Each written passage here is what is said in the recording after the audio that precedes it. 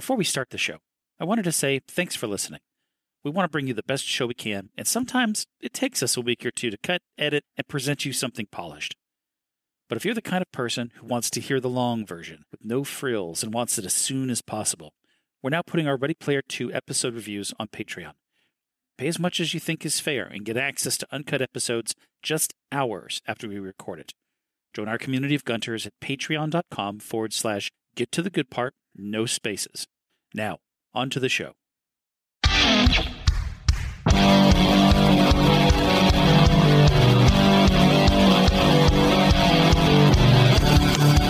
Welcome back to Get to the Good Part. This is Chris. And this is Aaron. And Z steps into the portal. Ooh, portal. And as he passes through, his initial thought is that it would be a VR recreation of Ninja Princess. But instead, he finds himself standing in Happy Time Pizza in Middletown, Ohio, 1981. Is anybody else excited to be back at Happy Time Pizza? Of the first book, this location was one of my favorite chapters. Maybe not this exact location, because this is still an immersive replica, because he can smell the pizza, he can feel the stickiness of the floor, right? But what I really liked about this chapter in the first book was that we were able to find Happy Town Pizza in Ohio. And we tracked down the owners of the house at that address that someone had put into Google Maps. That was a good hunt, and that was probably my favorite. I don't know if it actually led to the Klein's family house of some sort, but I gotta wonder. Yeah. The irony was just too thick in following that little gold nugget trail. So, yeah, kinda. But at the same time, though, the chapter itself was sort of out of the way. This was in the midst of him just shooting in the dark and then playing a game for the sake of playing a game. And that's when he got his coin. That's when he got his extra life, if you will. And here we are back in Happy Time Pizza, listening to gameplay or reading gameplay. Yeah, and reading gameplay. So we're talking about not just trying to find Ninja Princess, but now he's literally back at the pizza place. He's combing through the variety of arcade machines, and he finds that Sega Ninja cabinet. He also finds that he is no longer Z. He is Kira Underwood, which I can imagine is a little jarring if you don't expect that. So, he finds the cabinet. Princess jumps out of her fantasy red Queen Amidala outfit and changes into ninja clothes, and the game is on. And it is at this point in the book where it gets a little redundant. One level after another, he's killing blue ninjas, Frogger ninjas, pastel ninjas, spider ninjas, there's clown samurai, there's horses, there's rocks. The level boss turns red, runs away, and you move on to the next section of the map. But I'll be honest with you, I was reading through this book. My initial thought here was that this game was a side scroller. He described it as like a run and gun. Yeah. Like I was picturing the side scrollers where you're like, you think back to like the Mario Brothers. You're not using a gun, but you're throwing fireballs. It's a horizontal scroller, man. I'm thinking like Contra. I'm thinking like Castlevania. Absolutely. Both of those 1987 Konami NES games. But these are the kinds of quote unquote run and guns that I'm used to. Instead, this ended up being more like when I went to look at it was something like Commando, a vertical scroller, kind of like those flying games where you're the plane and you're toward the bottom of the screen and you're moving left and right to avoid stuff and shoot stuff. And then yet it wasn't exactly like that either, because you could move all around the map, and your progression forward relied on you pushing that progression forward. I felt like that part of the level, I think he called it the avalanche level, where the boulders are coming down, you're kind of going up at an angle. I thought that would be very disorienting to play, because it was really hard to, I guess, establish what plane you were in. Right, because it's coming at an angle, right? It's bouncing from left to right, from top to bottom. and you're going across. It's almost as if you're looking in a two-dimensional way at the side of a hill. I feel like I've played other games a long time ago when I played games that had a bit of the diagonal tilt to it, and they were just as hard. Yeah, it's a weird perspective for sure. And also on top of that, the fact that the way that they have it so that the objects in the game kill you. Like, for example, if you touch the enemies, it's not the enemies that'll kill you, it's their blades. Like, so the collision was secluded to the actual dangerous part, unlike other games where if you touch any part of another sort of foreign object, if you will, that's opposing you, you're dead, right? And they wouldn't just shoot you, not just, chop you, but like pretty much if they just even touched you. And in this game, the collision aspect was narrowed down to the objects that you could go past them or per se, cross objects with them. And unless they hit you with whatever their instrument of death was, you wouldn't get killed. So I kind of thought that was pretty cool. That's interesting for a game because, collision physics is it's really what makes the game feel right. As far as, because if you've been in a game where the collision area was larger than the object, and then suddenly the object flies past you and you die, and you could tell there was like a slim margin between you and said instrument of death, but you died, and you're like, it didn't hit me. So that's a thing, right? That's a thing in gaming. So we've got horses, we got rocks, we got level bosses whose hair turns red and then runs away. We've got Obsession, Jesse's girl, my best friend's girl, playing on repeat in the background. And we've got a good bit of dialogue about how this game was kind of developed by pacifists. But this kind of reminds me of like Batman saying he won't kill his enemies, but has no problem killing the henchmen. Right, like hanging them and breaking their necks and crap like that. But when it comes to like the Joker, for example, he's not going to kill the Joker. Well, of course because not. The game you're killing, like you're shooting, throwing knives and shuriken and ninjas are dying. They're getting hit and dying. But as far as like the bosses are concerned, well, we don't want to show that they're dying. It's kind of goofy for a game. I don't know how well thought that was. Then they can't appear in the program again. I guess. So, and then we round up that game with H and Shoto being like Mickey Goldman and Burgess Meredith, which were like the coach and the dude in the corner yelling for Rocky to get in there and hit him again, right? I can imagine that. This felt a lot like the final gate. He's getting coached. Yeah, a little bit. But less interactive. It was more like when they were talking, it was more like they interrupt, like there it is. And it's like, yeah, I know, my POV, asshole, Right, exactly. And it would have been nice to have a little bit more than that. So game ends, and he comes in second place, right behind the letters KRA, which stand for Kira Rosalind Underwood, which we later find out through sort of surmising. Well, no. He comes in second. Well, yes, but he puts in KRU, which is under KRA. Right. And then he realizes, oh, right, that's what I should have put. KRA, okay, so KRA really sounds like Kira, whereas he put in KRU, which is Karen Rosalind Underwood. Yeah. But what she realizes, I believe we surmised thereafter that is Og had been there before him. Yeah. And he's now walking in the shadow of someone whom he knows is in trouble at this point, which has got to be kind of creepy. Like you be in this virtual world and you realize that a guy is now currently held hostage, being tortured and threatened death, was there not long before you.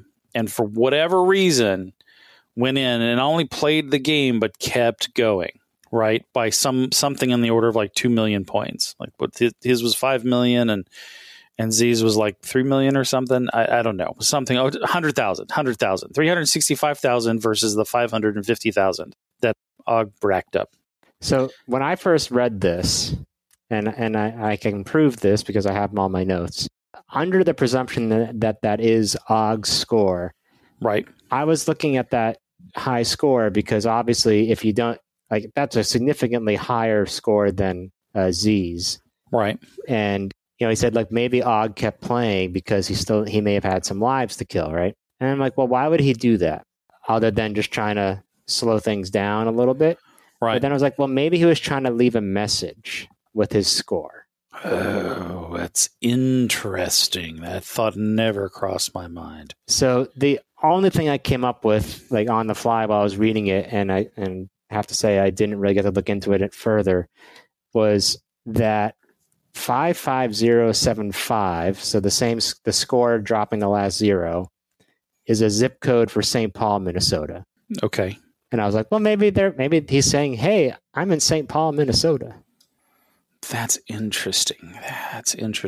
And for the life of me, I couldn't tell you if that's where they are or not.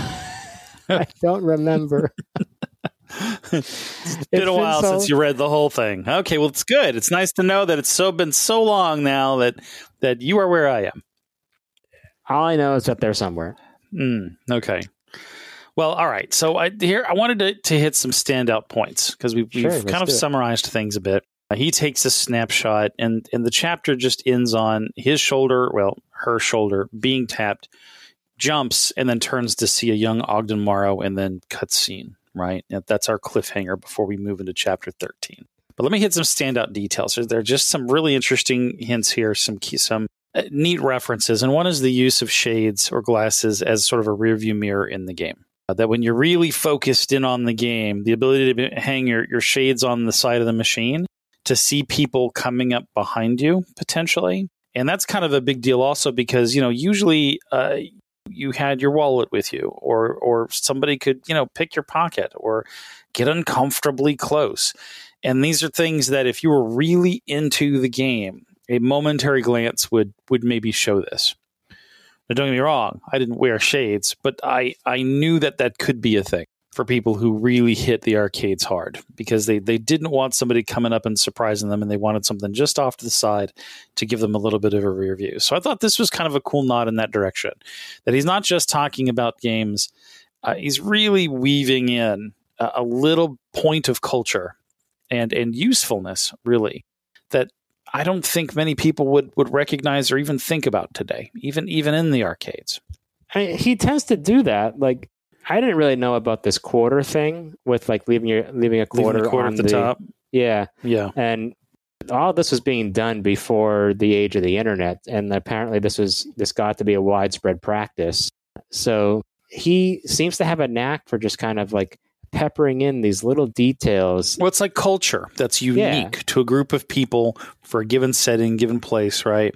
A video game, a sort of arcade cabinet playing culture. I want to say video game culture because we do have a video game culture now, but an arcade culture where these things were understood.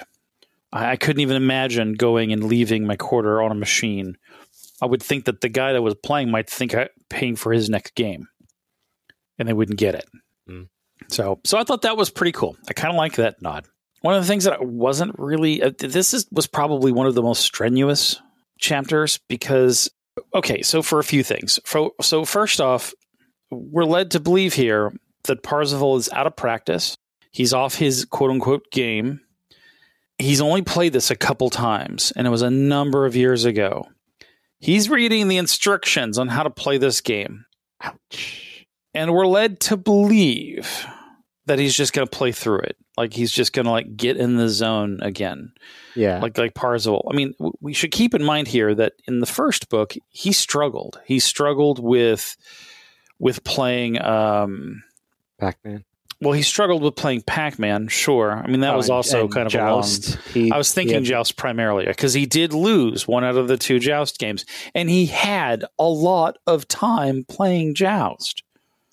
Right? Yeah, but that you could buck that up to nerves. Never near. And he's out of practice. And before, like, his friends were kind of guiding him through, and I don't remember what the other game was, but it was that, that the one where you're looking down the pit. That's what the hell was that called? Tempest, thank you. And then going around the edge. And they're giving him hints, right? Yeah. And he's not great at it, and he's saying, like, here, there was no threat. There was no feeling he wasn't going to make it. He was just kind of like, and it was here that I got into my groove. And then we go through the painful process of stepping through each and every board and describing it in the level of detail that's just kind of like, it feels like filler. Mm-hmm. Like we had to fill pages, and we're going to describe every. And I get that my complaint might simply be because I had not played the game before and I did not have a nostalgia associated with this game, but it's a boring game. Looking at it, it looks. I did not get anything out of watching the gameplay online. Yeah. I can't imagine being excited to play that game. This is in that weird time frame between the early, like 1983-ish, right?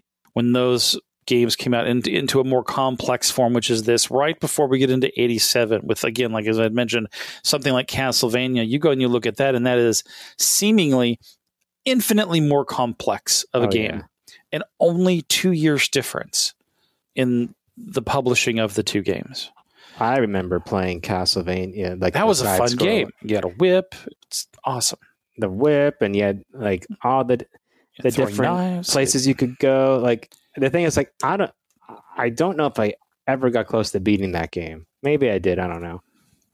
But at least you were kind of working your way through the castle, which is the same kind of concept, right? Well, I mean, it's just fun to roam around and try to get all the different like skill things with the different, like you get like different whips and stuff. Right. Where you had like the 3 chain whip. Yeah. Right? I gotta see if that's on my like my NES Mini. So see where I can go on it. You know, I struggled trying to listen to this. I was kind of like, it's like, and on level 7, I'm like, geez, crazy. He's like, and we were halfway through. I'm like, you're not going to read all 14 or 13 levels of this thing, are you? Yes, he did.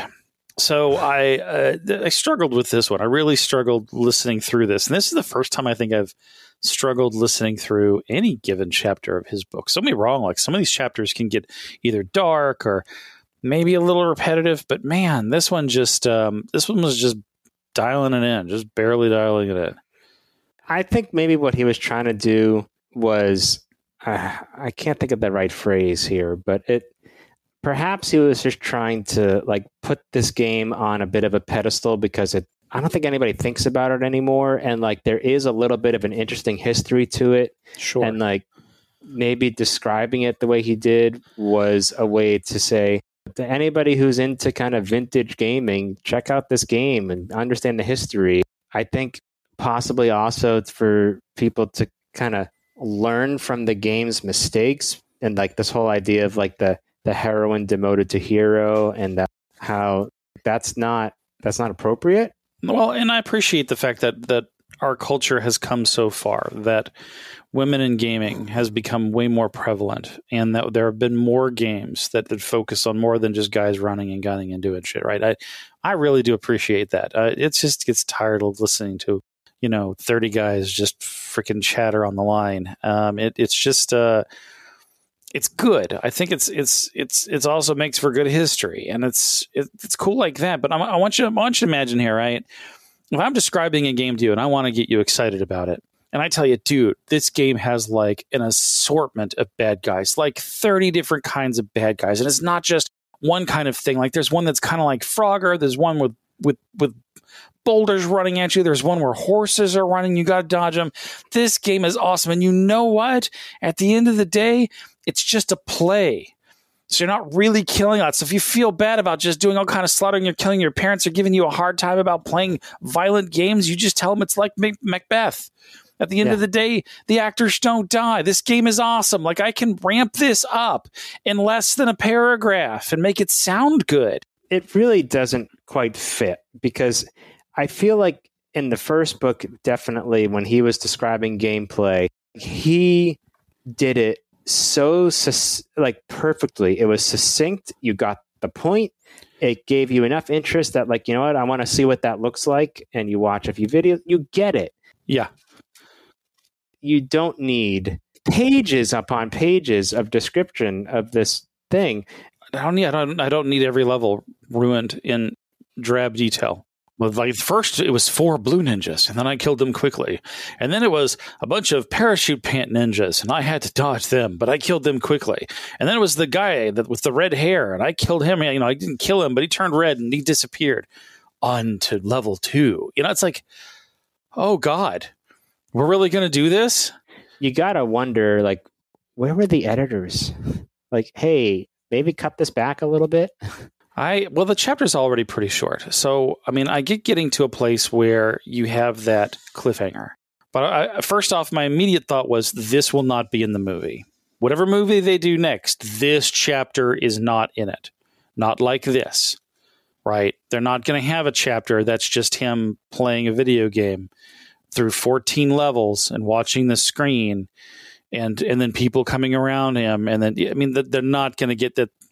That is not as interesting to see or evidently read as one might think. And it kind of reminds me of Hackers. You've seen Hackers, right? No, we talked about this. I thought you caught it's available on streaming. Why don't you just invest $1 on Amazon and get it? Is it $1 on Amazon? If it's $1 on Amazon, I will get it.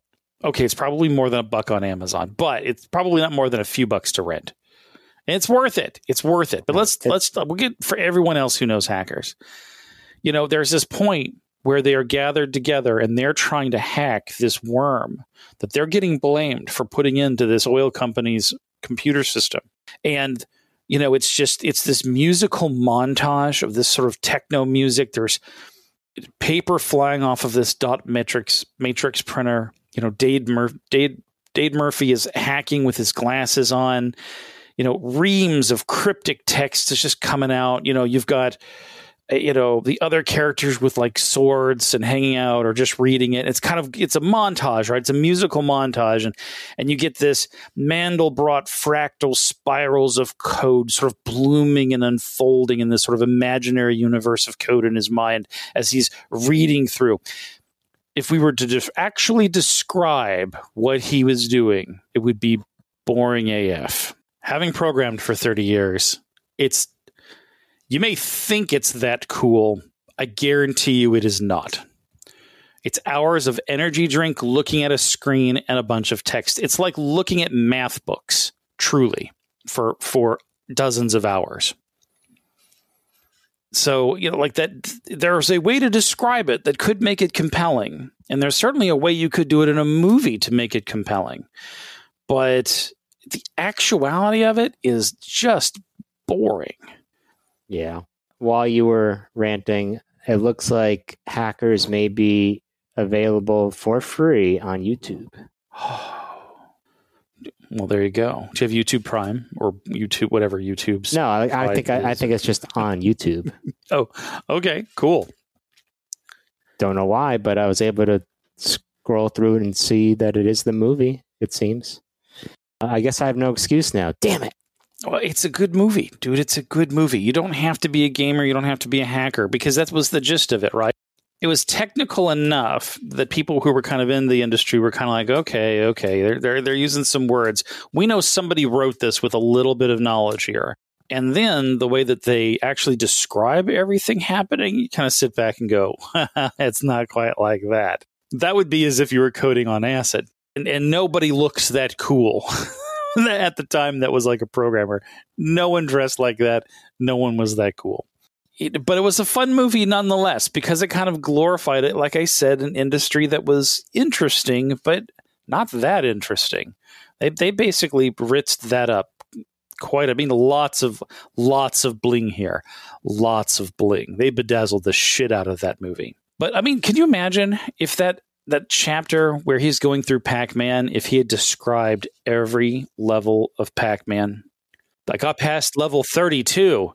There's more yellow dots, and the angled walls seem harsher, and the ghosts are moving faster. Here we go.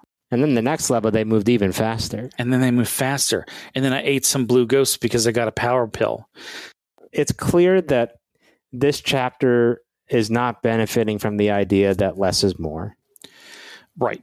That's a good way to put it, I guess. I don't, like I said, I'm not trying to shit on the chapter. I'm just trying to, it's kind of like, it was a hard chapter to read. Let's just put it that way.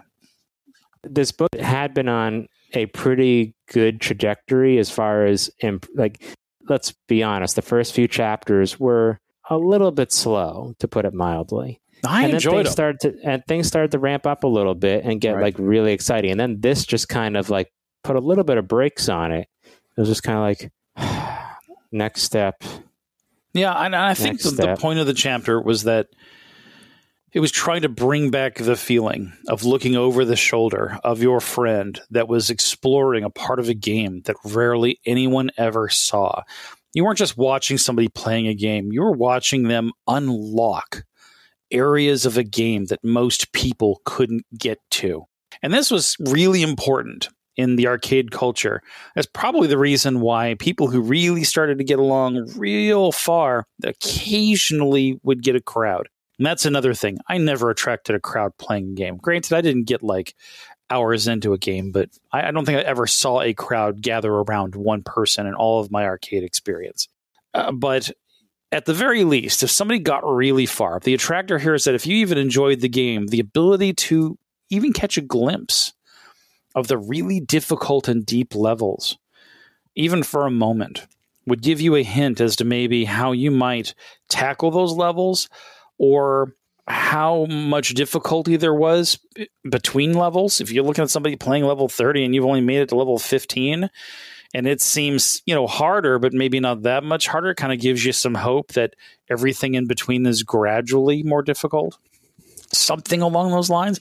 But, at that time, you couldn't just go to YouTube and look at these levels, right? And if you're playing it in the arcade, guess where you don't have it? You probably don't have the game at home. So these were moments to glimpse these rare boards that you may never see, and to get a feel for just how crazy the game would get. Or if you were lucky to see somebody finish a game. I've never seen someone finish a game of anything of that sort, where you had 3 lives and that was it. And when you were done, you were done. I've never seen somebody complete a game. They would just play so far, that 3rd life would go, and that was the end of the game. They had to start over. So I'm not saying the attraction of crowds didn't happen. I'm just saying I never saw it. You were never in the crowd, and you were never the cause of the crowd. Exactly. Sadly. What can you do about it now other than, I guess cry about it? No, not so much. No, just it's one of those things where we'll go to an arcade with my son and I can sit back and say, hey kid, back in the day, people used to use their glasses to see behind them when they got, super deep into the game. Or some people would play this game for hours on one quarter. Try it. Yeah, but my kid would be like, I don't care. Where's Mortal Kombat? Hi, I'm Daniel, founder of Pretty Litter. Did you know cats tend to hide symptoms of sickness and pain? I learned this the hard way after losing my cat, Gingy. So I created Pretty Litter, a health monitoring litter that helps detect early signs of illness by changing colors, saving you money and potentially your cat's life. Pretty Litter is veterinarian developed, and it's the easiest way to keep tabs on your fur baby's health right at home. Go to prettylitter.com and use code SPOTIFY for 20% off your first order and a free cat toy. Terms and conditions apply. See site for details. This is Aaron from the show. First of all, thank you for listening. Once you finish listening to this episode, do us a solid. Go ahead and give us a rating and write a review of the show. This lets us know that we're doing a good job and helps other people find us. And speaking of other people, if you know someone who might enjoy the show, we would love it if you told them about it. We can be found at gttgp.com. There's tons of stuff on there. You can learn more about us, there's an episode guide, and of course, you can find our social media pages, where we love geeking out with our listeners. Now, let's get to the good part. So is there anything else about this chapter that you want to kind of dive into? I do kind of, because there's a bit here that I thought was unusual, and that was the songs. So we've got Obsession by Animation, Jesse's Girl by Springfield, and we've got My Best Friend's Girl by the Cars.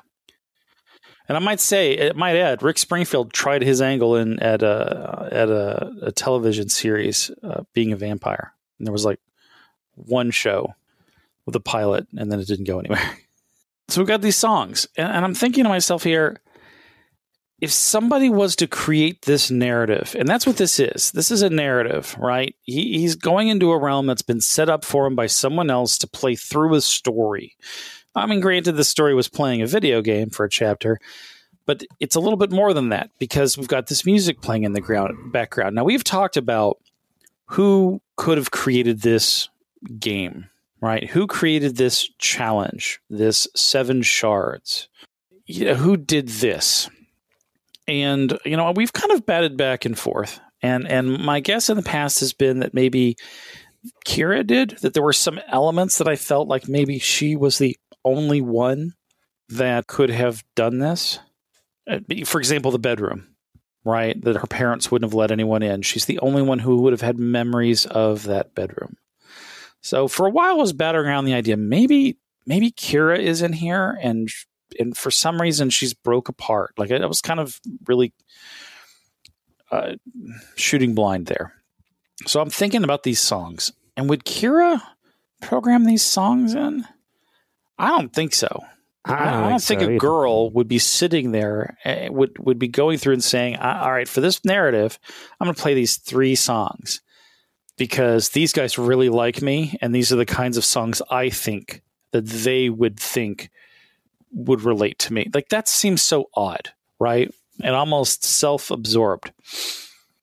Too much so maybe. And then I thought, well, all right, maybe this is Halliday, and Halliday set all this up for some weird reason, but that seems very strange too. Why would Halliday have these songs in? Because initially, wasn't it Halliday that initially sort of pursued the relationship, and when that didn't go anywhere, that's when Og came in after the fact? Call me crazy, but isn't that the narrative from the first book? I think it was always that he never had like the balls to say anything to her. Right. Like he could only talk to her like, using his avatar kind of name and never really could talk to her about anything other than that kind of stuff. I don't recall him having tried. Okay, I could be wrong. So I guess it just kind of depends on the answer to that question. I don't fully have that fleshed out. But let's say for a moment that was not the case. I mean, just looking at the perspective of this, who would put these songs in? And then it kind of came to me, the person who would know the answer to this game, not just by guessing, would also be the person who made it. And you could guess at it, but would it have to be the person who made it? So in my mind, my thinking is that Og did this. And if I was to play out the story, and I'm hoping that maybe it goes in this direction, but maybe it doesn't, I could imagine a narrative in this book where Og works with Halliday to create this ONI and uses it to capture the memories of Kira and maybe preserve her in some way. And that at some point he realizes that even the memories of Kira are not good enough. They're not real enough. But to not also have the gumption to shatter, to not to kill her off as a character within the game, but rather maybe to separate her. Something along those lines. Then somewhere in there, there is the need to take over potentially. That if someone had to take the game over, the key would be to maybe putting her back together in some way.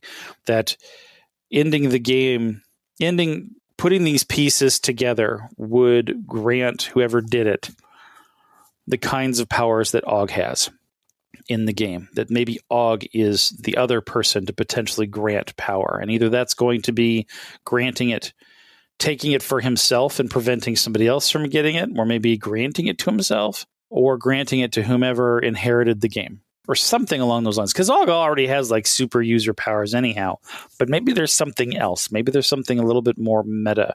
Maybe there's another level of control within the game that Og put out there as a potential fail-safe.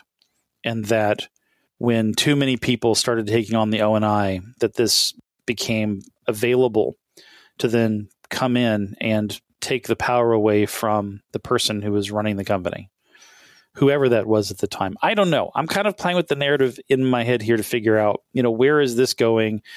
You've been thinking a lot about this. Yeah, for at least 20 minutes. So, but when these songs come on, I was like, you know what? My initial thought of Kira putting this together and that everyone else is trying to guess this has got to be wrong. It's just got to be a wrong angle, because why would somebody put these songs in there?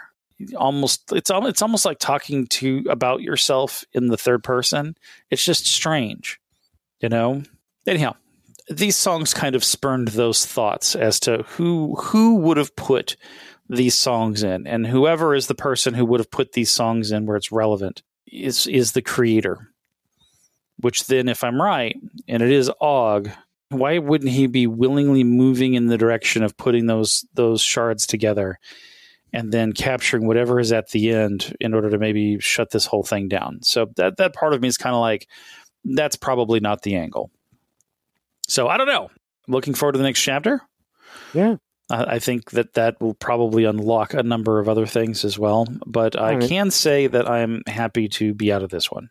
I don't know how you get to that kind of last scene where you see a young Ogden Morrow and not just immediately want to turn the page. Yeah. Yeah. And I'll tell you what, that is something that Ernest Cline is really good at, is that no matter how much of a struggle a particular chapter is, in fact, this chapter reminded me very much of the trip from the Stacks to Ohio, where he gets on the bus and then he travels through the land and then he makes it into Ohio. And you're kind of like a whole chapter that's him traveling. But at the end of every chapter, he does a really good job of making you want to turn the page. And I do love that. Yeah, it's the kind of writing I like. Cool. Sometimes I'm frustrated by it. It was like, I just want to go to bed, but now you got me wanting to turn the page. Just don't want to stop listening. Don't want to stop reading. Yeah, exactly. All right. Anything else you can think of for this chapter before we close it up? The only thing that I guess I thought was potentially frustrating, or maybe not frustrating, but I thought was maybe a detail some discrepancy. He had said, when he was talking about being a Happy Time Pizza, and it should have felt familiar, but it was like because he was wearing the O&I, it was different. And he said, this time I could smell the tomato sauce and burn pepperoni grease in the air. And what bothered me about that was when he was at Happy Time Pizza last time, he turned on his smell tower to smell the tomato sauce. Oh, wow. Yeah, good reference, man. So he actually could smell it. But you know what I have to imagine? It's way different. I've got to imagine that the smell tower, from a technology perspective, is probably nowhere near this. Yeah, and as we were sitting here going through this chapter, and I was like looking at my note about that and rereading the actual language in the chapter, I was like, maybe what he's saying is that it's this time I could smell the tomato sauce and burn pepperoni grease in the air, and that as a that maybe the combination of those two things really kind of brought the pizza together or something. I don't know. Well, he wouldn't have had a smell tower now, but he would be able to sense air. He would be able to sense the memory of smelling sense through the air. It is still totally immersive. It's just, the smell tower, the scent tower. It had to have felt more genuine with the O&I. Yeah. So I'm going to give it that. A hard reproduction of that memory for sure. That's pretty cool. And the fact that that kind of thing is neat, because what's been described of the O&I device has been, you have your interaction there, and then you have other people's memories that you're just kind of taking a backseat and experiencing. But in this description of the O&I, and I don't think we've had this description yet, he's not taking a back seat. He controls the main character. He controls what I presume is the memory. He's an actor in it. Yeah, his actions make a difference versus sitting back and taking a ride. So I'm curious to see if that plays out anymore, because there were, in the last book, new technologies that unfolded through each gate. And I don't know if this was just a subtle way of saying that this is a very different way of interacting with memories. Rather than just being a participant, you're actually an actor in it. So anyway, Interesting nonetheless. Okay, want to wrap it up? Yeah, I think we nailed it. It's it's a short chapter. We burned through it, and there were some little hidden nuggets still nestled within. All right. Well, that said, this is Chris, and this is Aaron, and we will catch you in the next chapter of Ready Player 2. Thanks. See ya.